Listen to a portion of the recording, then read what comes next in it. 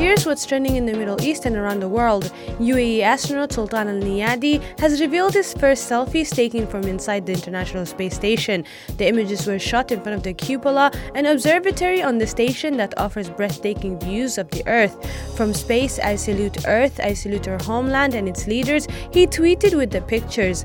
In celebration of International Women's Day yesterday, UAE leaders shared a message marking the important role that women play in the future of the country. UAE President Sheikh Mohammed wished continued success to all women in achieving their hopes and ambitions while contributing to a shared progress and sustainable future.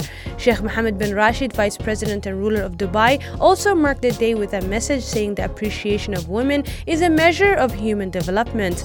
In UK news, Prince Harry and Meghan's daughter was christened by the Archbishop of Los Angeles, a representative for the couple revealed. The ceremony was held using her title Princess Lilibet, marking the first time she has been publicly referred to as a princess.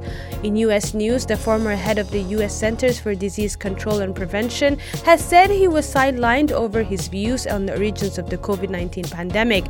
Dr. Robert Redfield said that he was excluded from early discussions regarding the source of the coronavirus because of his suspicion of a lab leak during a hearing of a congressional committee.